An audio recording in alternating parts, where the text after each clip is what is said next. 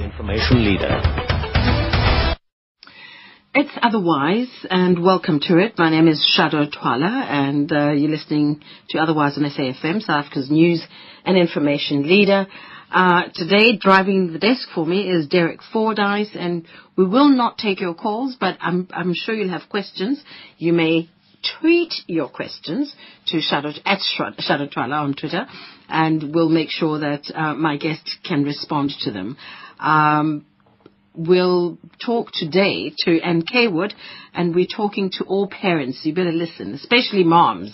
Last week we started talking about toddlers, and this week we thought we'd up it a bit and talk about teenagers, those troubled years. So do stay tuned. Otherwise, on SAFM.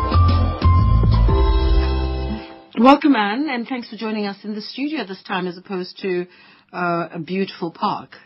It's absolutely such a pleasure to be here, Shado, and much warmer than last week in the company garden. Yes. It's lovely and cozy here. But I loved it because you had children, making the appropriate noises in the background, and little did they know we're talking about them. Absolutely. Maybe we need some teenagers in the background now having a fight. No, yes, that's what would be happening. Sure. Teenagers have become a biggest challenge these days because when I was a teenager, didn't my mom say that too? Mm-hmm. When I was a teenager, things were different. And moms today or parents today are dealing with a different type of teenager. Why is that? I think it's not so much a different type of teenager, although that obviously is a good point. I think what we're dealing with is a very different world. And the issues are much the same. When you look back over time, the essential characteristic of adolescence has always been to flex your muscles of independence, to find your identity, to look at the adult world and choose your way in that adult world. And I don't think that has changed. But I think what has definitely changed is the I suppose, temptations, the challenges which face our teenagers today seem to be coming at an earlier and earlier age. Because my children are all grown up now, but I remember when my eldest daughter and her sister, and they're in their 40s now, or almost 40, either one, the world seemed to be a bit simpler, and the issues started in around grade 8. Grade 9, the typical teenage issues of rebellion and flexing those muscles. But today, and in my role as a primary school counsellor, part-time counsellor, those same issues are coming in to families, to children, to parents at about grade 5, even grade 4. Because of, I suppose, media, because of technology, peer pressure, those adolescent issues are coming into families at an earlier age. Do you think parents should also go for counselling about parenting teenagers? Well, Shado, that's something so close to my heart, which is why for years I worked at a place called the Parent Centre, because not that we blamed parents, but we really felt, and us, a group of social workers who used to work at child welfare, we formed the Parent Centre, and it was really aimed at just what you're saying, that no child is born with a manual. And so, we fight our way, we sort of swim or sink, and sometimes hopefully get to the other ends with our heads still above water. But, there is no training for being a parent. And so definitely, I think it's usually when there's a problem child, not that I blame the parents, because I've had my fair share of challenges, but I do think that it's the parents' reaction to the child's behavior right from a young age, which is going to determine the child's future behavior. So it's not to blame the parent, but it's to say, we as parents, we need to face the fact that we need to look at our reactions, our attitudes. And something which always amazes me is it happened again this week. As a result of last week's program, I actually got quite a few email messages. And one of them was from someone, obviously a very, very good person, who was querying my statement that I didn't believe in smacking or corporal punishment. Yes. And, it was to do with biblical principles and why is it so wrong to smack a child? And which made me realize that, gosh, parents, adults still have a whole lot of mindset change to do. But as we discovered last week, your values are formed by the way you were brought up. Yeah. So you transfer that to your little ones, and so it continues. Well, absolutely. And I think when especially during adolescence, if we as adults can understand that the central characteristic, the challenge for adolescence, And there's a psychologist, Erik Erikson, and I won't go into his theories, but he was a kind of neo-Freudian. And he in his theories divided the whole of life up into what he called critical stages of development. I won't go into it all. But the adolescent's critical task is to develop a sense of identity. And the way you develop a sense of identity when you're an adolescent is to fight values and norms and lifestyle and so on. And if parents could have the I suppose, assertiveness, the self-esteem to realize that adolescents, teenagers need boundaries, rules, values to push. And they will do that. And if they eventually come out the other end, inculcating our values, they often do. And sometimes they don't. A lot of it depends on the way we handle that crisis and that process. So we do want them to take on our values, but sometimes it is their right. Possibly, if you look at something like religious values, maybe they decide they don't want to go to church every Sunday. Or they don't want to be Muslim or Jewish or Christian. They want to be something else. And that is their inalienable right as young adults to do that, as long as we've given them that firm foundation from which to launch them. And they may, for instance, I've had, and I'm sure we all have the issues where we perhaps shouldn't sweat the small stuff so much.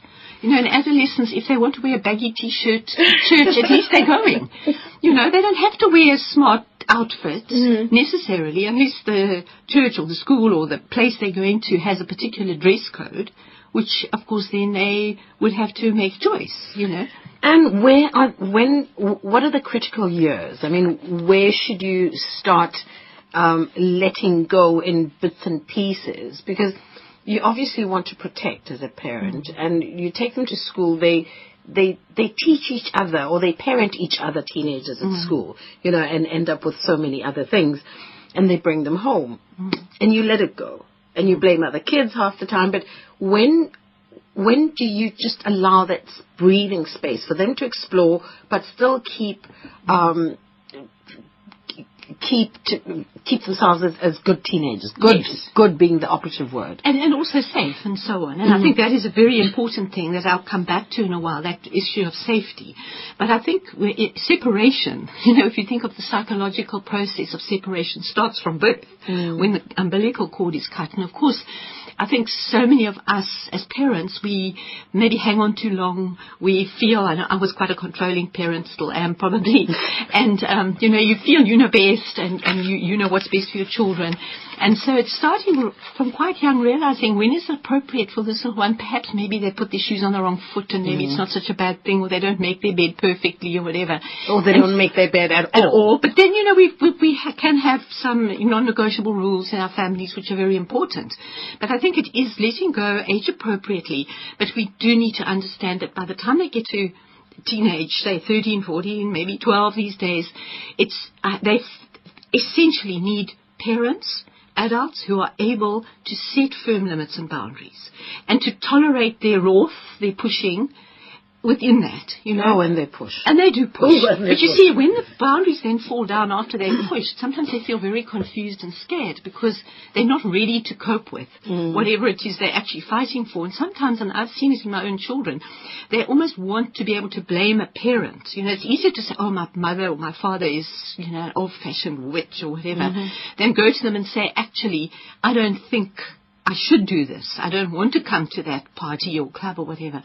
But to be able to blame a parent, and they will still fight, and we need to be able to tolerate that and to know, actually, I know you're angry. I see you upset and disappointed, but actually right now, it's still not going to move. You're still not going to go to that party or that club. But then, but when we start another spiral of course it does, and that's perhaps a more serious issue. But I think if we look at, and you're asking such a good question about letting go, and sometimes we need to let go, for instance, knowing that we can't force them to do a school project in the way we think they should. Maybe they've got to learn the consequence at school that maybe they didn't do it as they should. But from what I've seen in my practice and so on, is that as parents we sometimes don't want, when they're little, and perhaps 11, 12, we so badly don't want them to suffer the consequences, get into trouble at school, be ostracized by a friend, not be invited to a party, that we take over too much. And that is where that letting go needs to take place. Let them experience the consequence of a choice they made. perhaps not to finish their homework. All right, then you're going to hopefully get into trouble at school or have a consequence at school.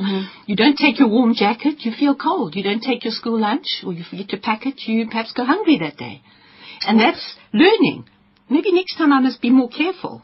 But usually they get lunch from their friends, which is better than what they would have taken with them. But when do you let them, because sometimes it's dangerous, just let them suffer the consequences, even though they know something is wrong. You lock them out because they didn't come home on time. Do you lock them out, or what sort of other punishments? Shado, I think we must be very careful to be age appropriate. And there's a very big difference between, and that's where it's so difficult as a parent to get the balance. To know when is the balance, when is it appropriate to, for instance, say, look, sorry, I know you've left your book at home or whatever, I'm not bringing it to school. Knowing that they're safe at school, the teachers are reasonable, and there will be a consequence at school, or not. And if there isn't, well, then we mustn't get involved unnecessarily. But it's like parents have said things, and I probably wanted to say too, maybe I have. If you go on fighting in the car, I'm going to put you out in the traffic. And we know we won't. And they know we won't. Well, hopefully we won't. Or, I'm going to leave you in this shopping centre. You can find your way home. And they're 5 years old. And we do sometimes say things which we know we won't carry through. And unfortunately, then a history develops. We have children. They know we won't do it. So we must never say to a teenager, I mean, of any age really, unless they, we know they're streetwise and capable, to say if you're not home by 10 o'clock and the child's 14, I'll lock you out. We know that's unsafe, and we know we shouldn't do that. But there are other consequences which we can do. Like I'll take your cell phone away, or you'll be grounded next time you want to go out. But the issue is we need, and this is where I've said it and I say it, and I kind of almost feel like I'm boring myself when I say it, and maybe many other people, that the whole, I suppose, bottom line of effective discipline of teenagers particularly is we do need to have a reasonable relationship with our children. And effective, positive communication if possible. And that's a whole story. Sure. But we need to, because if we've got a very strained relationship, and it's not to blame parents or the teenagers, to say, look, this is the situation. In order for the discipline and the cooperation to work better, I need to perhaps work on building my relationship, while simultaneously, obviously, we can't just let go of boundaries. But discipline usually will work well within the boundaries of a more or less positive relationship. And that's the difficult part, because with teenagers it can get very strained. And we're only human, so we can lose it. But then the next step is when we make a rule or set a boundary, we sit with our teenager, hopefully, in the ideal world, and say, look, some things are non-negotiable. And the issue, I suppose, the difficulty is to learn which are negotiable and which aren't. But the safety issues are usually the non-negotiables. Like you will not go to an underage club. If I find that you're drinking or going with someone who hasn't got a car license, whatever it might be, then without screaming and shouting and making threats that we won't carry through, we calmly say, I will be disappointed, it's non-negotiable, and then the consequence will be that then you'll be grounded for whatever time, or take your cell phone or your iPad or whatever it might be, so that when it happens, if it happens, hopefully it doesn't, but if it does, one doesn't have to then on the spur of the moment, out of anger and frustration, then put a punishment consequence in place which is too stringent and sometimes unenforceable. And that's what I see with teenage parents, is that in the heat of the moment, out of understandable fury, anguish, fear, whatever, we say things, and we say, make threats and then put in consequences, punishments, which we then can't put in place. Or sometimes we could put in place, but we just haven't got the strength, that, we're too tired, and they wear us down. So it's far better to have an enforceable, simple consequence. Like, if you're not waiting outside McDonald's at Cavendish at 6 o'clock, without, a reasonable explanation, perhaps 5 minutes, maybe I can understand, then next weekend you will not go out. Or I will take your phone for 2 days. And then the child, you drive around the block 5 times, child comes out. The key is to stay calm, but firm. And to be able to say, I'm very upset. You can have it with eyes blazing. We had a deal, and now you know the consequence. And it's almost then one says, you've chosen it. What is happening to a child? Because, I've heard moms talk about that transition from childhood to adulthood, from teenage to adulthood, is a difficult one for them as well. Because, as you say, they're holding on, they're trying to explore the world, but they still want to hold on to the safety that they have. Maybe if we understood that better, we would know how to support them, because ideally they need support at that point. Absolutely. That's you see, when I deal with serious parenting issues, I always start by saying, I don't want to give a whole long expose now, but I start by saying, look, we're all born with a temperament. Some people are very easy, some people are more difficult, challenging. Essentially, right from the beginning, a very important, I suppose, challenge for parents and teachers is to understand the basic genetic temperament, which doesn't mean we just give up and say, I've got a difficult child, I can't do anything. But then we need to learn to manage it. Second important thing is the stage of development. And if you look at, adolescence it's like toddlerhood. Toddlerhood is a transitional stage between babyhood and childhood. And that's also a difficult stage.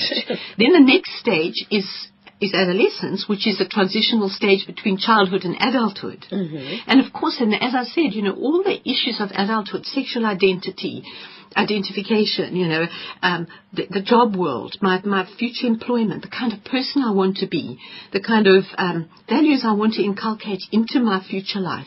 Those are all the issues of adolescence. And your body is also taking new shapes. Huge. And the hormones and the peer pressure. And of course, today our children, the peer pressure comes in the form of, look at advertising, media, Shado, it was a very interesting thing as a school counselor. It took me a long time to realize I would do life orientation exercises. And I would give the girls, because it was a girls' school, still am at a girls' school, and I'd say, I was looking at bullying and how to speak nicely, and we'd do role plays. And it took me a while, and I said, why is it that every time they do the role play the nasty way, they speak with an American accent? And you don't have to be a rocket scientist. You suddenly, I looked at what the teenagers were watching, even High School Musical, not that I was against it or anything. I thought, you look at this Sharpay. it was almost glamorized nastiness. I won't use that horrible B word on the radio, but but that and so our children are exposed from a young age to almost this kind of, and they put their hands on their hips and they flick their hair, and it's almost like it's clever to be like that. So it's cool. It's cool, and it's not cool to be kind and nice and gentle. And that's what our children, which I certainly in my generation, we weren't exposed to those things. So they, all through childhood, and particularly those crucial years of adolescence, is huge for them. So when I'm talking about temperament, life stage, I say to parents and teachers, we need to have it in our mindset, that understanding of what they're going through, because that will help us to develop empathy. Put myself in my child's shoes. What is the world they're dealing with? It doesn't mean that because I understand that my toddler has temper tantrums, which is normal, or my teenager is rebellious, which is normal, that I do nothing about it. As an effective adult, I have my weaknesses and my crises and my bad days, and I'm allowed to. But it's up to me to learn how to manage the stage that the child's going through. And the first important thing is to have empathy.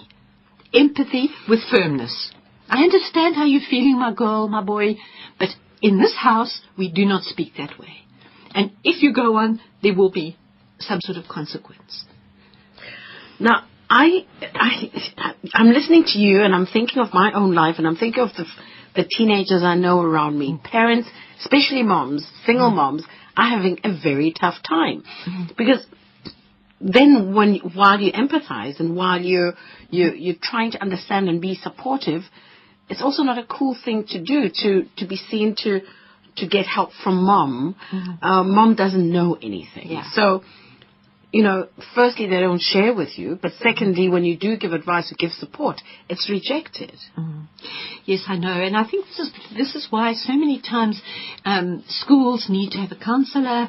Children need to know, absolutely. I listened to a psychologist a while ago giving a talk, and he said to the parents of grade sixes, he said, parents, the last thing your child needs is to have you as their best friend. You're the parent. You can be a friendly parent. But right there, you said we need to have a good relationship with our children. Mm-hmm. And some people say my daughter's my best friend. Mm-hmm. So where do you draw the line? Well, you see, I always worry about that. Yes, I mean, hopefully one wants to have a good relationship and have a friendship relationship, but particularly as our children get older, then you can sit across. I think I can do that with my grown-up children now, definitely sit and have coffee and chat about their children and so on, and it's wonderful. But growing up, and even now, I mean, at the end of the day, I'm still a mother, and they're still my children. They might be grown-up children. But I think the statement you made about adolescents, and that they don't often want to talk. They don't even often want to talk to the school counsellor, because they also feel very threatened sometimes by the fact that confidentiality might be broken. They become very private, and some more than others. But I think that I've really noticed, particularly with the children at the schools that I've worked with, when as an adult we are able to withdraw, it's kind of, I suppose, minimize the direct questions we ask. Because direct questions become very intrusive and defensive making. Really? Very much so. You think, I call it litigational language. It's what lawyers and advocates do in court because they have to. And I know for myself, if I'm subjected to a cross question, what were you doing, how was it, where were you today, or whatever, you become monosyllabic. You say either yes or no, or leave me alone. But what I try to teach, and I've tried to teach myself as well, and it's very difficult as a mom, as a parent, especially when you're in the heat of the moment, is to try as much as possible to use open-ended questions, and the sort of decoding of behavior. And it's very difficult when you see your child really behaving badly to be able to say, I can see you've had a really hard day. I understand you've had a hard day, but I don't really like to be spoken to that way. But when you're ready, I'm making a cup of tea, please come and tell me about it. It's when they get to the, sort of 16, 17, 18, sometimes it's very hard to break down resistance. But really, I think, and what I've noticed is why it becomes more difficult is because we are too intrusive, we ask too many questions, and we give advice too quickly, and that's not empathy. Now, empathy is being able to put yourself in the other person's shoes, and it's almost as if we understand the feeling, while simultaneously saying we don't like the behavior that you are choosing to express your feelings by, if that makes sense.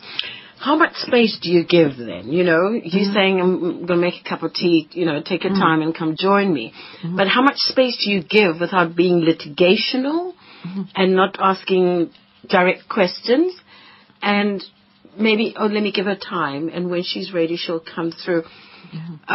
Will that not be seen as mom doesn't care how I'm feeling, mom doesn't care, how much time I'm alone? Shado, I think it depends on how we do it. And it's, for instance, the simple example, and it's of a younger child, but sometimes it's easier to give those examples, but we can then generalize it to the older children. The typical thing, when a parent of a young child fetches them from school, maybe at lunchtime, and, I did it. You're so keen to find out what they did. How was your day? What did you do? Who did you play with? Did you eat your lunch? Was your teacher nice to you? And what they do is they just say yes, no, fine, and they bottle up. And then, unfortunately, we get into that pattern, and they get into that pattern, and they pull away. But I think that there are lines that need to be drawn, and I must draw attention to the adolescents that I often deal with, and so there are serious problems already developed, and we cannot move away from that some adolescents do get involved with unacceptable groups, people, dangerous situations out there, drugs, alcohol, promiscuous sex, and as parents we're worried about their safety, the AIDS and all those things, and that's why I feel as parents we have the right and there's certain things that we, if we've noticed that there's something serious going on, we have the right, absolutely, probably the responsibility to be able to say, it's absolutely unacceptable. I will not allow that behavior. I know that it's hard for you. I can see you very upset. I will give you half an hour. I will give you, let's have a cup of tea, but I need to sort this out before we go to bed tonight. I'm speaking with Anne Kaywood in the studio. We're talking teenagers. And you may tweet us on Shado Twala on Twitter. And we'll take news headlines now. And we're coming back to talk about, I want to know all about teenagers and sex and alcohol and drugs and all of that kind of Oh dear. Yes. So we'll introduce Anne's books to you when we come back. But here's news headlines with Utsile Sako. Thanks, Shado. In the headlines, the rand has weakened by over 1% against major currencies after the announcement today that consumer inflation breached the ceiling of the Reserve Bank's target band in July. Inflation in July hit 6.3%, accelerating from 5.5% in June. Ahang SA leader Dr. Mampela Rampele has called on President Jacob Zuma to follow her example and disclose his finances to the public. This after Rampela today published full details of her financial accounts for scrutiny by the public. And Syrian opposition activists have reported extensive shelling by government forces of areas outside the capital, Damascus. Details at 2 o'clock. Otherwise, on SAFM. We're talking teenagers, and Anne's book is called Teenagers Need Boundaries, Effective Discipline Without Punishment. How do we discipline them? I think, Shado, everything that we've been speaking about up to this moment Has been about discipline. is about discipline. And, I think without going into huge, long explanations, which I have to watch my own boundaries there because it's something so close to my heart, I think discipline starts from the beginning. It starts from the way when they're little, we start to set those gentle boundaries, say no to an extra ice cream or whatever. So it always is formed within the containment, let's say within the safe container of the parent relationship. I think I want to just come back in a minute to single parenting and discipline, if I may, but I'm just going to sidetrack for a minute. And just to almost in a way reiterate what I said last week when I was sitting in the gardens, is that discipline is not synonymous with punishment in my mind. Okay. It's not synonymous. But to many parents it is. And the word punishment, which comes from, those old days when, I have lots of questions about this, the biblical thing, spare the rod, spoil the child.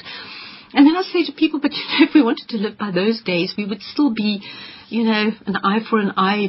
Women would still be beaten. Unfortunately, there still are sometimes. So I don't want to get into all of that. But discipline to me, if we want to really be effective parents today, is not being permissive.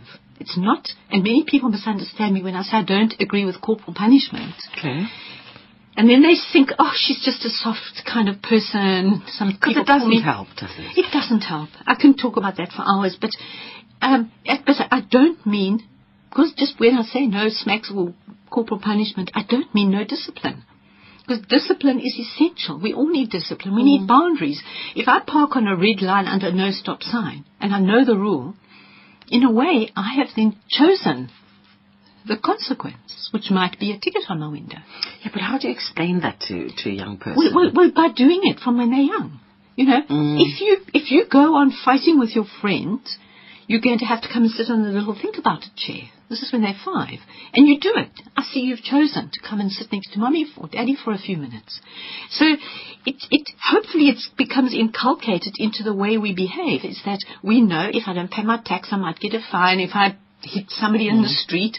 I say to people, why is it we think we can hit our children when if we hit another adult, we'd have a sword charge laid against us. Anyway, we won't go into all of that, but teenagers particularly will not respond to that harsh, old-fashioned punishment. But hopefully they will, because they do at school very often, when they know that the rule is there, and if they go on breaking the rule, they will have to come to Saturday detention or whatever it might be. They usually do eventually get it. But we don't sit down necessarily and explain it to them. We do it by the way we react to their behaviors and set the boundaries. If they come, a 14-year-old comes, they want to go to a party, and you don't know the parents. And you say, all right, let's talk about it. You're 14. I'd love you to go to the party, but I need to phone just to check that there will be parental supervision. You can't do that. None of my friends' parents do that. You're so old-fashioned. I'm sorry you feel that way. I see you upset with me. But the choice is, I check, and then you possibly go to the party. I don't check, and you don't go. Your choice. Checking and policing and going into people's rooms when they don't want you there, when are you invading their space? When you insist that you need to know, when is it seen as an invasion? Is there a better way of doing it? I think, again, it depends on the issue. And all of these, it depend on the issue. And, over the years, parents have said to me things like, well, they've checked the child's diary in the old days. Now it would be the cell phone or the computer history or whatever. And they say, look, if you've got reason enough to believe that your child is dabbling with something unsafe, illegal, I believe then as parents we have the obligation, the responsibility to check. And of course they're not going to give us permission. Can I have your cell phone? They're going to fight and say it's not fair, it's mine. I need to come into your bedroom to talk to you, to check something. They're not going to let you. So once again, one goes back to the basic respect, the communication. And if you're just a little bit worried and you don't want to sort of break the trust and the confidentiality, then of course we don't go too far into an invasion of privacy. But when we are really worried, and we have reason to be. And I can cite many examples at the school I work at the moment, where parents get worried about what they're doing with cell phones. And in junior schools, they're sending all kinds of messages. They're doing things. They know much more certainly than I know. Than we knew at their age. Yes. Well, and that I even know now, because I'm of that generation where it took me ages even to learn to send an SMS. But they know. And so I say to parent after parent, look, you build your relationship, you trust your child. But when you get a bit concerned or you get messages from other parents or from the school, you need to say to your child, look, having a cell phone, an iPad, a laptop or whatever is a privilege. It's not your right. And I'm still a parent, and if I'm worried, and even if I'm a little bit worried, I have the right to check from time to time. Because it's the only way we're going to keep them safe. They don't want us to, but they must know. Is a sign, do you see that as a sign when you want to check and they don't want you to? It could be.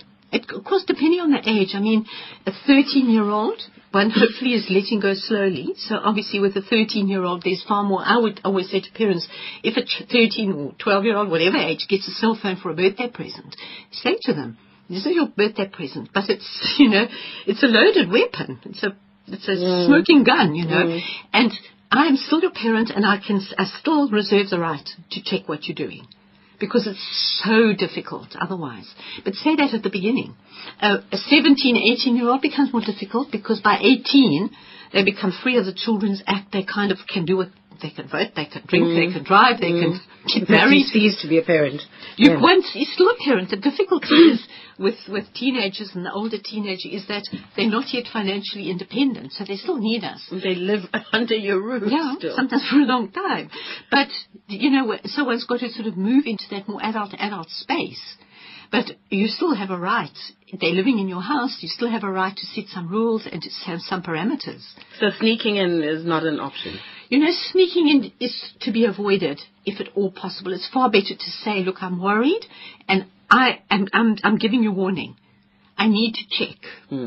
And I give you until 6 o'clock tonight. In other words, if they want to go and hide things or whatever, they will. But unless it's something very serious, and you've been told, and that maybe, heaven help us, they dealing in dark school, or we hear of these things, and then immediately. It's like I say to children, I will be counseling a young teenager, and they'll come and tell me things which I'm worried about, and they don't want me to tell their parents. And, of course, I'm bound by confidentiality rules as a social worker. Then I'll say, look, I will keep your confidentiality until such time as I feel you could be at risk. If I feel you at risk, then I'm afraid my responsibility as a social worker is that I do need to alert your parents. How do you introduce the sex subject to your child? At what point? And I'm going to ask you 100 questions in one, because it's all about sex, and I think you're so good at talking about the stuff that you'll cover all of them. When do you introduce the subject, especially to teenagers? When do you find out how do you have the conversation? Are you having sex? Are you not? I think, Shado, that's a very sensitive issue, and I suppose one has to go right back to the beginning. Those days of the one-off birds and bees talk, which I, in my generation, and certainly I suppose my children would laugh because, I didn't do the way I'm advising parents today to do. Mm-hmm. But because children are exposed to so much more, I say to parents, they shouldn't go to grade 1 without basic knowledge of just the basics, where the babies come from. Bees. Yeah, well, they ask the questions, and I say if they haven't asked the question by the time they're 8 or 9, you need to tell them anyway, and there are good books available, because it becomes part of, life orientation very often. It will come into it by grade 4, 5. Certainly, by grade 7, experts come into schools and tell them everything. Mm-hmm. And, one always wants to be sure that the parents are on board as well and that they're also discussing it. So it becomes part of one's conversation.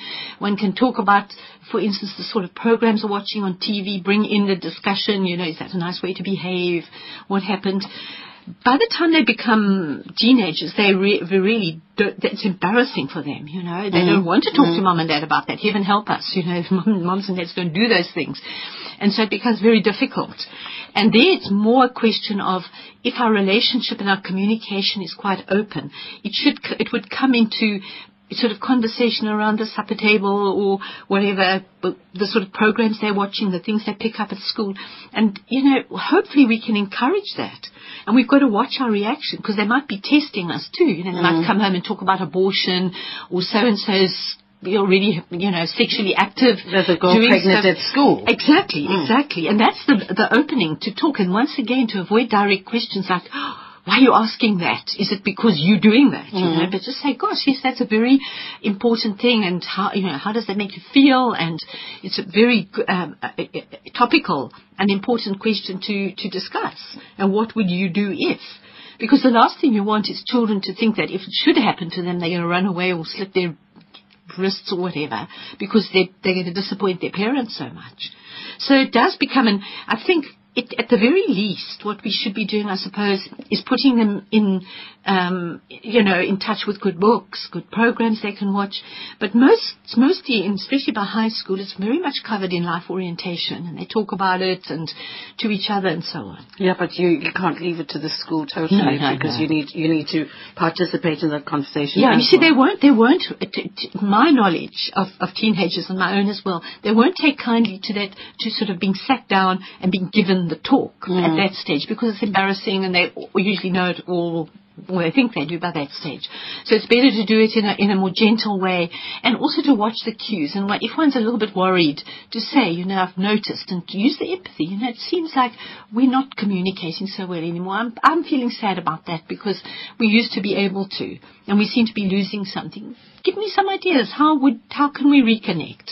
Well, even when they know about sex, but you want to know that they're not participating in it, and if they are, then they're doing the right thing. Well, I think sometimes we're not going to find out. They're going to tell us if we ask, are you or not? The last person they tell is their mother. And I think then if you get a suspicion, it would be better to say things like, look, I'm getting a bit concerned. I know you, at your age, maybe it's something which could happen. And then leave a pamphlet lying around, or there is a family planning clinic, or hopefully do you realize what could happen?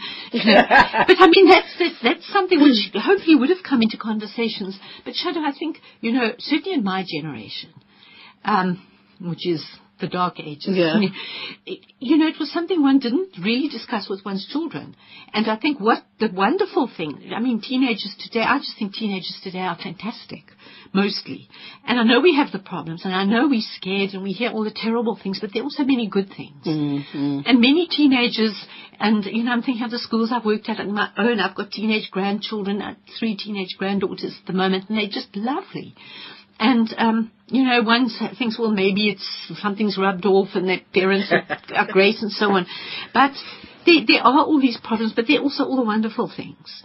And so one has to also look at that and see, being a teenager for them is difficult. And for us it's very difficult because the world has changed so quickly. Since I was a teenager in the 60s. Well. We won't even say. And then it was also difficult, but, there were clearer boundaries between parents and children, and there were certain things you just didn't do because you didn't, but didn't mean to say you didn't, you just didn't want your parents to find out. When do you stop the boy-girl sleepovers? When do they become uncomfortable? That's because that's why I asked you about sex, because when do they start or exploring with each other? Because in the past, sleepovers are very common.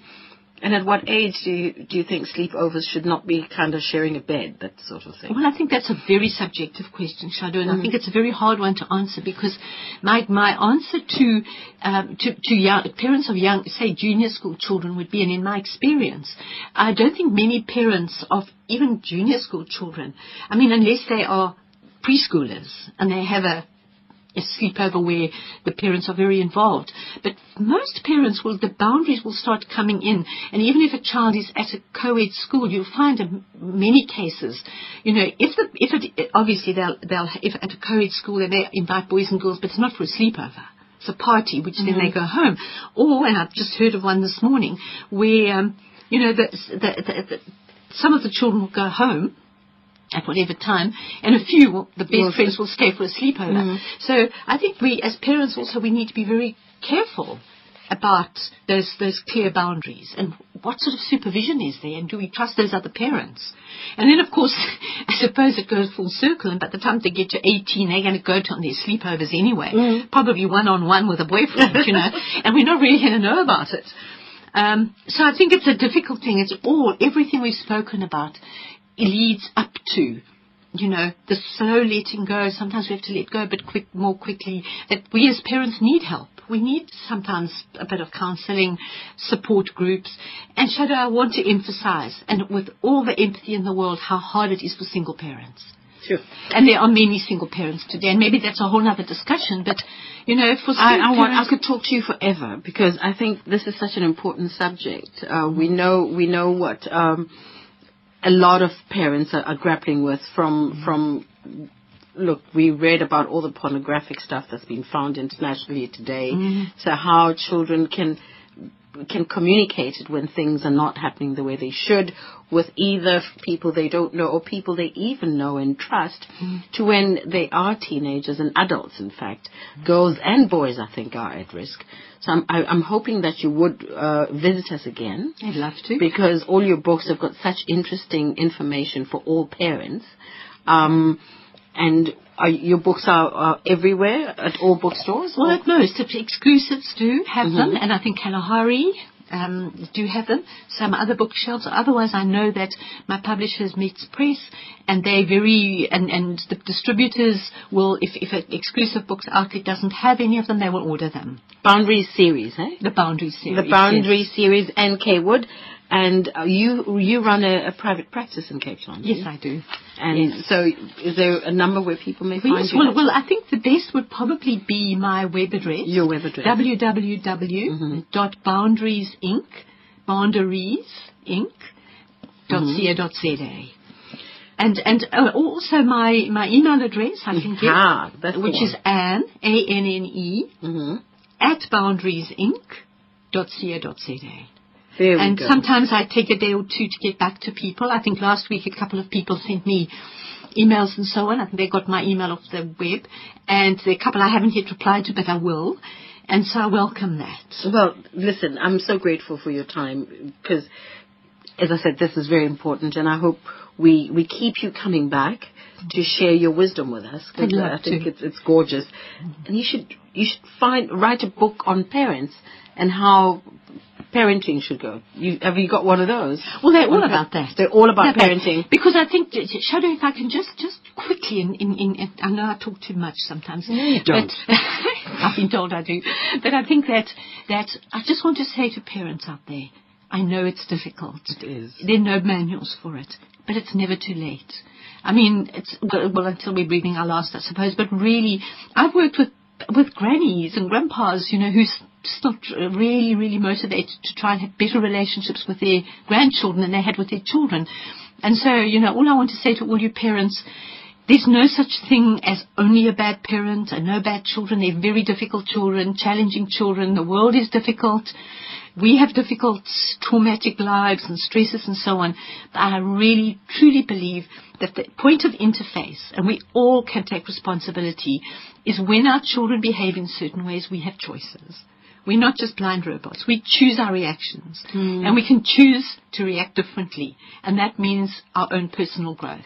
We've got to look at ourselves sometimes and say, I need to learn to be less reactive. The knee-jerk reaction needs to stop. Maybe a little bit more patience. Maybe a bit more firmness. Rest my case. I want to take you home with me. What do I do now, Anne? What do I do? Shall I say this? Shall I not? Thank you so much for your time. Thank you so much. Thank you. It's been a pleasure. That is Anne K. Wood, Anne at boundariesinc.co.za.